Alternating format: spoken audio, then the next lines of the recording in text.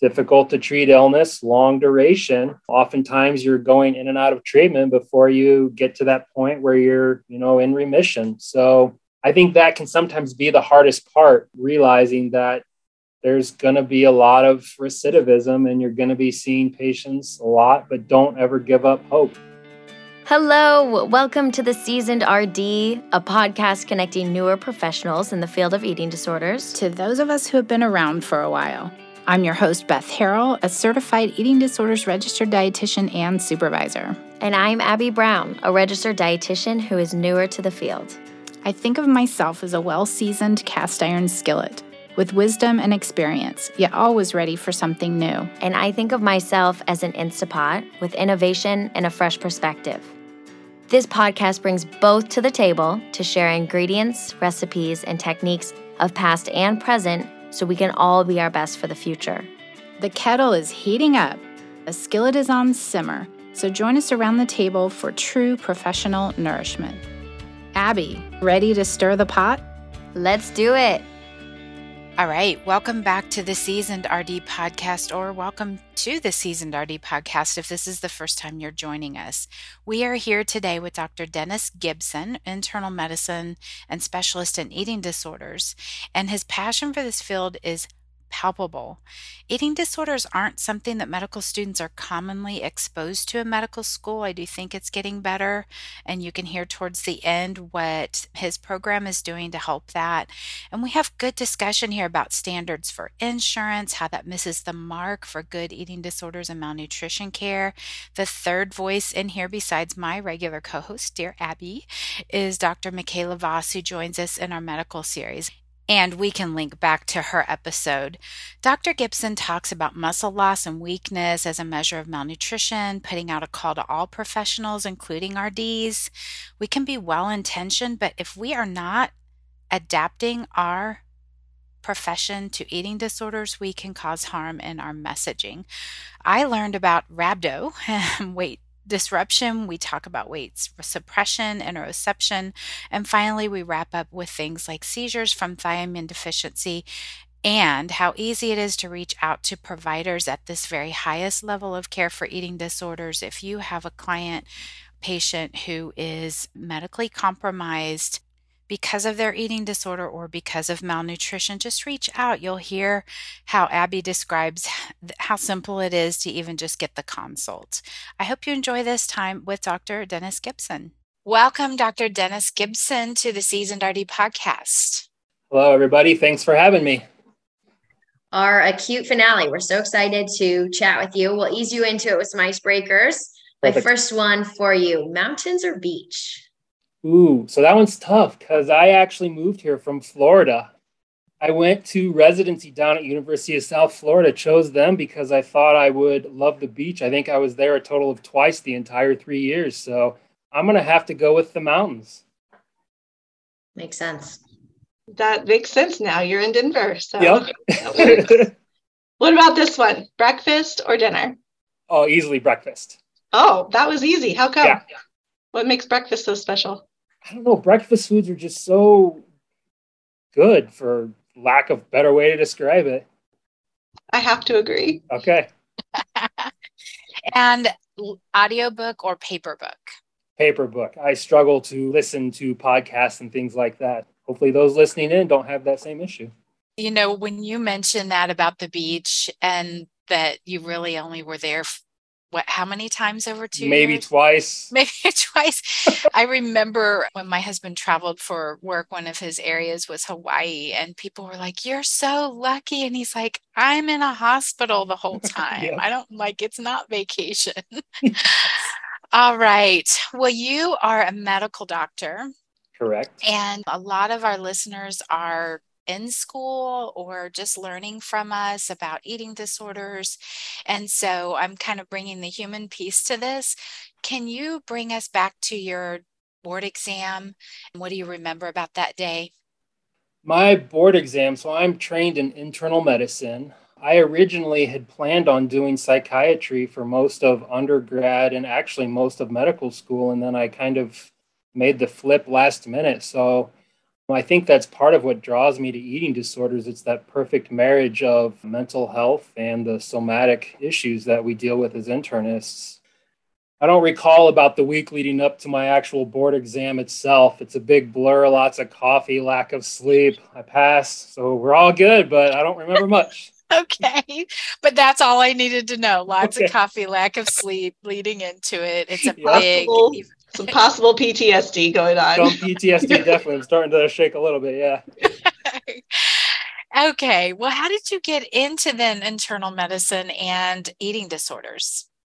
So again, internal medicine, as I was doing my rotations, I sort of had a love for everything I was learning. Not anything bored me, just everything kind of got me excited and kept me interested. Eating disorders is not something anyone's ever exposed to in medical school and residency. I went to Southern Illinois University for my med school, and we had a dedicated eating disorder unit. I think I spent all of 3 hours on that unit the entire 4 years of medical school. I probably had 1 or 2 lectures the entire time I was there, so it was pretty new to me. When I moved to Denver, the plan was to do academics. I wanted to be like a program director for a residency, a lot of education and teaching. And then about 6 months in, I met the Dr. Mailer, and he convinced me this is what I wanted to do. Again, fell in love with it after the first day. So bit by the bug. What was it that drew you in after 24 hours of being there? What was your mind thinking, and where were you going from there? Again, I think I very quickly realized this is that mental health piece I was kind of missing that I was planning on doing for most of my life. So, we're dealing with such medically compromised patients at acute, incredibly low weighted, all the medical complications that come along with that. So I quickly saw that this is that perfect marriage of both fields. I also very quickly realized that this was a population of patients that they could not really get help anywhere else. And so we were sort of filling that niche that nowhere else could do. Totally. That's so interesting because you said this. I'm going to go back to a statement that someone made. Like, aren't you going to get bored specializing in eating disorders? But what you said about everything's interesting about the body, the internal medicine, and then that marriage of the mental health and the body. Have you gotten bored yet? I have not. No, these patients keep me on my toes. Even if the medical things seem to be going smoothly, they like to throw these curveballs with the mental health issues. So it's constantly keeping you on your toes. And is this medical? Is this psychiatric? What are we dealing with here? And at acute, since they're with us for such a long amount of time, we get to form really good relationships with them. So, and I think those relationships really are crucial in terms of the care and progress that we actually make on our unit. What is the average length of stay? It's a little over 3 weeks, about 3.5 weeks right now. We try to stay consistent with the Red Sea guidelines. So trying to discharge patients, 70%, a little before 70%, but they come in just so malnourished that they need that amount of time to stay with us. We got to talk with Megan, the dietitian there at Acute, and she was sharing with us about atypical anorexia when you just said 70%, that there was someone who would have been by all regular standards 120% of ideal, which she also admitted that ideal body weight is antiquated. Those were her words. So how do you help? How do you do that? No, that's a really good point, and I probably should clarify that we use those percent IBW solely because that's what the insurance requires of us. There's not really a better standard. I'm constantly fighting with the insurance companies with the patients who are outside those, higher those standards. And it's tough because they just can't realize that somebody who is above 70% is at just as much risk, if not more risk, than someone who is below that percent IBW because they can't get the help they need. They're still running into these medical issues with their rate of weight loss, their weight suppression, their weight disruption. And so I almost struggle even more with those patients because, again, just the society standards right now, the medical standards, the insurance standards don't have a good way to define that. Are you seeing more of that population at acute? Are they coming in sick? I think we're seeing a little bit more of it only because there's a better definition of it. There's a lot more, there's just a lot more thought about atypical anorexia now. So I don't think we're seeing a higher amount of it. I think we can just better define what we are seeing here. But for the most part, when we have these atypical AN patients per the DSM definition, I'm having many more conversations with the insurance companies about those patients. Yeah, because you also have a smaller part of your unit that's the Center for Malnutrition. So it doesn't have to be an eating disorder diagnosis. And these folks are experiencing malnutrition in a huge way. And so that's what you're doing, is looking at the medical complications. What are some, so I run into this problem a lot too. I think we probably all do. What are some talking points that you use with the insurance companies to help fight their coverage? It's tough right now. I think one of the biggest points I use is that they have reached out to multiple other treatment centers who have refused to care for them for various reasons. They have continued to lose weight with the care they've been at. But that in itself is one of the issues, because most of the research that's been done at this point with the atypical AN has been done in adolescents. So it's hard for me to apply that to adults. And there's only been a few studies, even in the adolescents, that look at these medical complications. It's largely, heart rate, blood pressure, these cardiovascular complications. There's a couple studies looking at phosphorus, but it's tough. It's tough. I think most of the time when I end up getting approval from the insurance, it's just because they are realizing that the patient's continuing to dwindle on an outpatient basis or at the other levels of care. I was going to switch a little bit. I'm curious if what you've seen coming in has changed pre-COVID and post-COVID. I know that we had, now that we're a couple of years past the pandemic, if you will, if you did see a change, has that change sustained, or are things returning back to how they were pre-COVID? I think things are slowly returning back to pre-COVID. The biggest change that we saw was many more patients coming in at a much lower body weight than we've historically seen. Talking to the patients, there was concern about, going and having medical visits. And so I don't think it was as easy for people the caregivers, providers, to see that their weight was actually declining quite a bit. And so when they would finally reach out to acute, they'd be 50%, 55%. They'd be, on basically death's door at that point. As we've kind of gotten further past COVID, I think all the fears around COVID, and we've had many more of these patients going back to their outpatient providers, better ways to kind of monitor their body weights and vitals. We've seen the patients, I think, a little bit returning back to their pre-COVID weights, a little bit, quote unquote, healthier than what we saw before.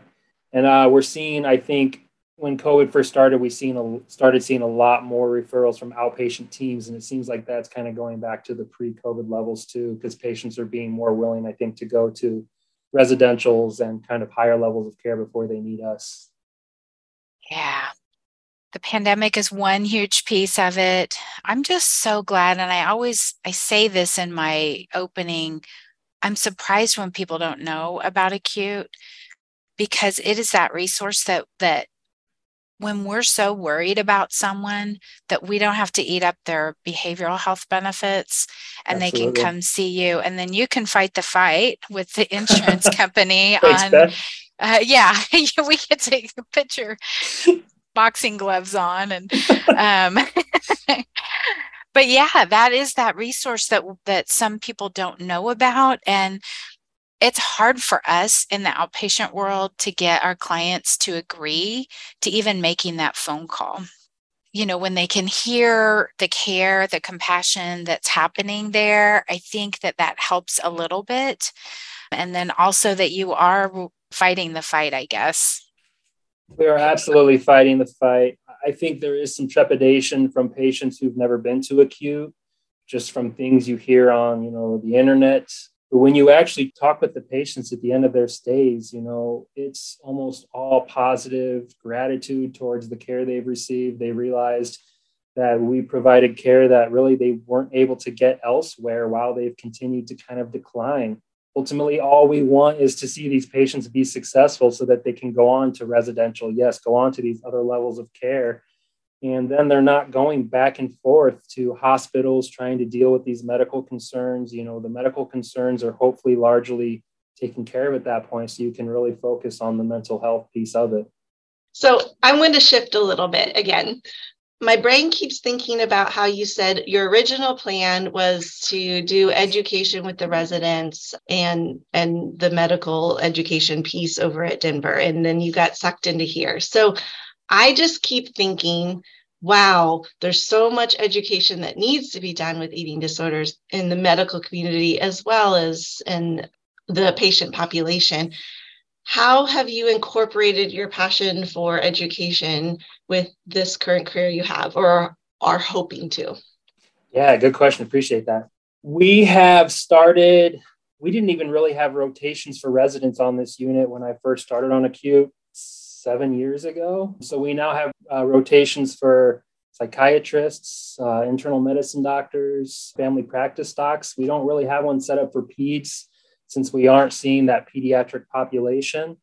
We've started to see a lot more visiting residents coming from outside programs from even Colorado, visiting on acute and getting exposure to this. We obviously are always trying to do talks, WebEx or in-person, grand rounds, et cetera, to other treatment centers, other academic centers about what eating disorders do to the body and the mind.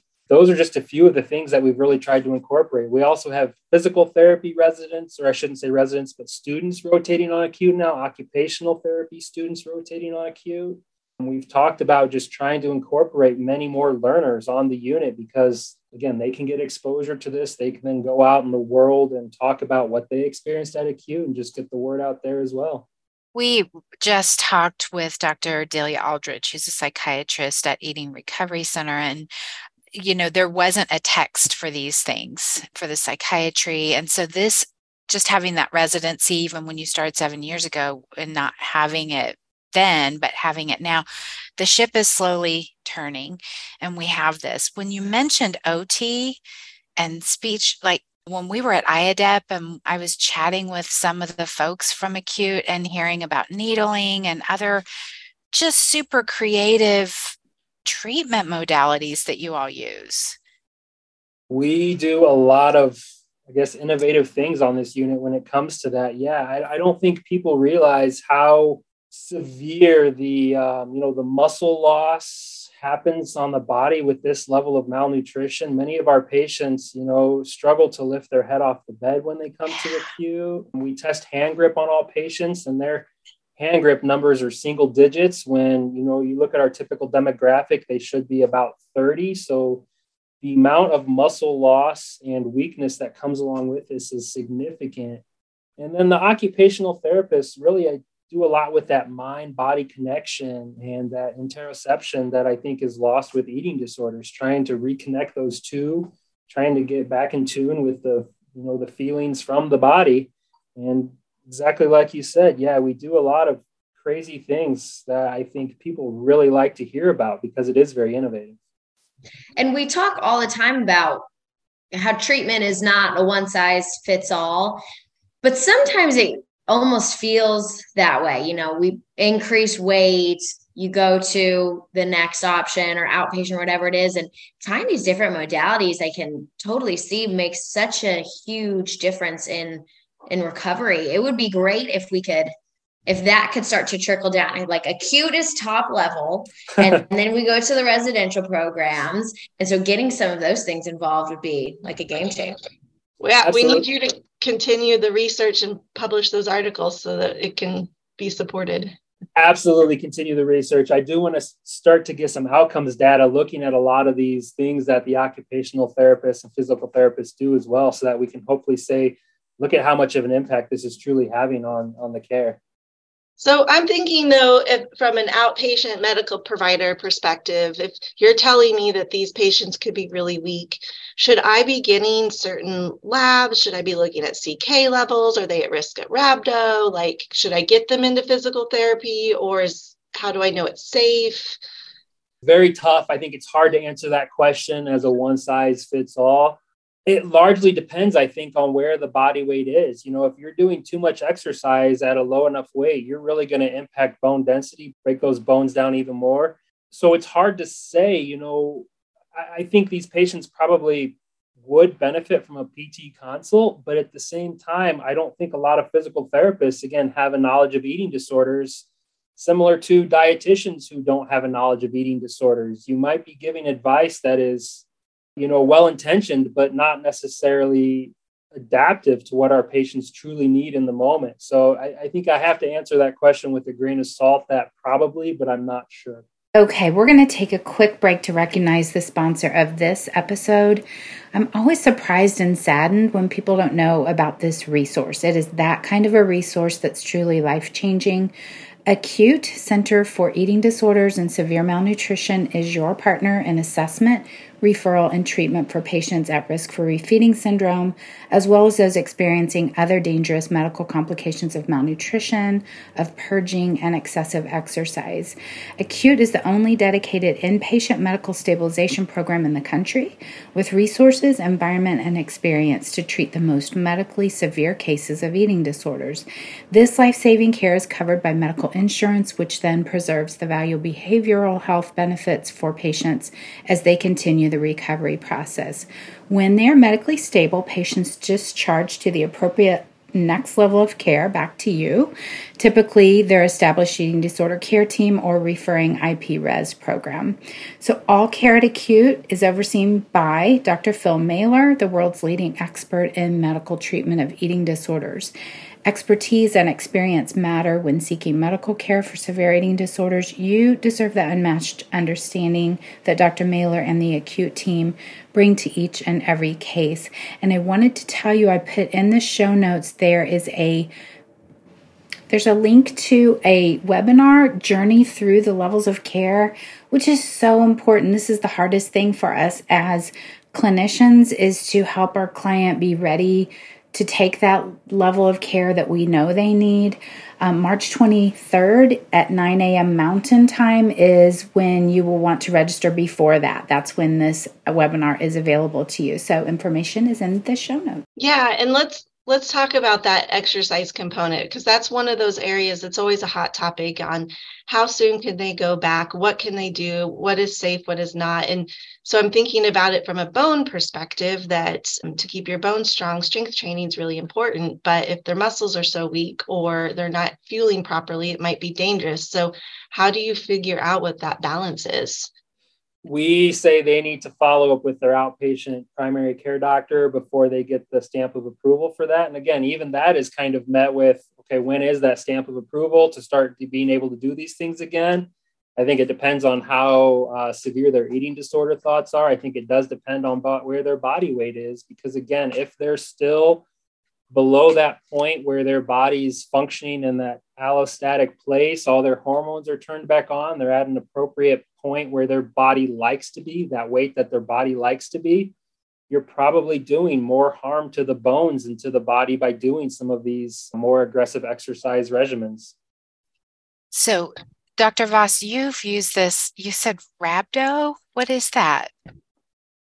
Or Dr. Gibson? You shook your head yes. Go ahead, Dr. What does that, what does that mean? Oh, no, this is not my podcast. I'm clueless. I'll take it away. So, rhabdo is this condition where the muscles basically break down. There's a lot of things that can cause that: dehydration, overuse. I actually had a patient in residency who developed this from P90X. I don't know if you guys remember those P90X programs. Oh my gosh. She did the upper body routine too much, and her arms basically came into the hospital. She was severely swollen and severe rhabdomyolysis. So it can be a life-threatening condition. You have to treat it with fluids. You have to keep a close eye on their electrolytes. It's tough in our population because their, again, muscle mass is so reduced. They have such a reduced amount of muscles that using CK probably isn't a good identifier for people in rhabdomyolysis. As of right now, the data doesn't suggest that these patients are in significant rhabdomyolysis with their weight loss. But again, a lot of those labs that are monitored, you wouldn't expect the CK, the creatinine kinase, to be high, because that comes from muscles, and the muscles are already broken down and reduced. But to answer the question, no, it doesn't seem like rhabdomyolysis is a significant concern, even at this level of care. Saying that, though, we have both seen it, right? Absolutely. So it can happen. And I had a male cross-country runner at the end of the race drop down, have a seizure, and had CK levels in the thousands. Yep. And so it was all from an eating disorder. So it's there, but probably not the thing that's going to present itself in the outpatient world or the most acute concern that you would have. Yes, absolutely. That's what I hear from you. Yeah. I mean, and you mentioned the hand grips. That's something that dietitians can understand. And it's a very simple screening, right? So when we're talking about weight and not focusing so much on weight as the thing like the insurance companies do, that's one piece that can help dietitians know that malnutrition might be present. As well as rapid weight loss, we have mild, moderate, severe ratings over time. So even using the hand grips there, I think that Megan mentioned there are other people within the hospital system who specialize in malnutrition. So she can lean on those dietitians. I imagine that happens with the medical groups too. So how would you utilize that in the outpatient or as an RD? What are you talking about, Beth? Would you have a hand grips thing and have them squeeze it? But how do you interpret it? How do you know what's normal for them? That was my question, because I'm not a strong person. I'm not an athletic person. And so my hand grip might be not as strong as someone who, maybe Dr. Gibson will be able to say this better, because I don't have one of them, but I know dietitians are using those in the offices. There are, I guess, standards for age and gender for what the hand grip should be. It's a range. So I would expect, if you're a healthy individual, again, for that age and gender, you should still be within that range. So Beth, I'm sure you would meet the range for what would be appropriate. I wouldn't be single digits, even though I'm kind of not athletic. I was smiling when you were asking that question, because I actually go back and forth with Megan quite a bit when some of our patients, she can't get them to meet any sort of definition or criteria for malnutrition. I don't know if you guys chatted about that at all. No. And it's frustrating, because to need our level of care, they basically say they understand this better than I do, but if their weight has been standard for some amount of unchanged for some amount of time, even if it's low, it can sometimes be difficult to get them to meet criteria for a various level of malnutrition. Yeah. Which again ties back into that atypical AN population too. Hard for us to get them to meet criteria sometimes per the current definition. So I'm challenging Megan to come up with a new definition that incorporates all our patients. She doesn't like that. And in idea. the outpatient world, we often see patients with atypical anorexia before they've even been to residential treatment or anything like that. So we might be the first ones that really get to help them. But it's not always obvious. We don't have the high tech things that y'all will have in the hospital. What would you tell an outpatient dietitian to look for in those situations? Again, I mean, as of right now, the best thing we can look for is weight loss. We're actually getting ready to look at a bunch of data on acute, trying to look at weight suppression, so the highest weight they've ever been, and weight disruption, kind of the rate of weight loss over the last year or so, and seeing how that correlates with a lot of the different medical conditions that can pop up. Anecdotally, we're seeing that the patients who have a higher baseline weight tend to gain weight a little bit quicker. Again, we'll see if the data actually supports that. We're seeing that a lot of these medical conditions we run into with our typical AN patients seem to play out with the atypical ANs too, based on kind of a preliminary look at this data. So, if this data shows what I'm hoping it does, we might have some more look at their heart rates, look at these sort of levels, look at these parameters. And that in itself can be a sort of a correlate for what you're asking, I think. What about, I'm thinking, I keep going back to bones, and Dr. Mailer and I think a long time ago connected on our passion for bones.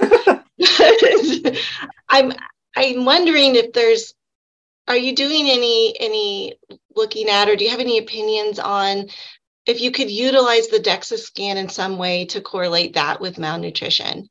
or a fat-free mass index, or just something from that DEXA scan results that is a little bit more telling than just a weight? There was probably quite a while ago, before I was on acute, they were getting some data looking at that fat-free mass, looking at some of those other DEXA numbers that you get and seeing if that correlated with anything. I don't think it really did. So they kind of stopped looking. Interesting. Don't quote me on that though.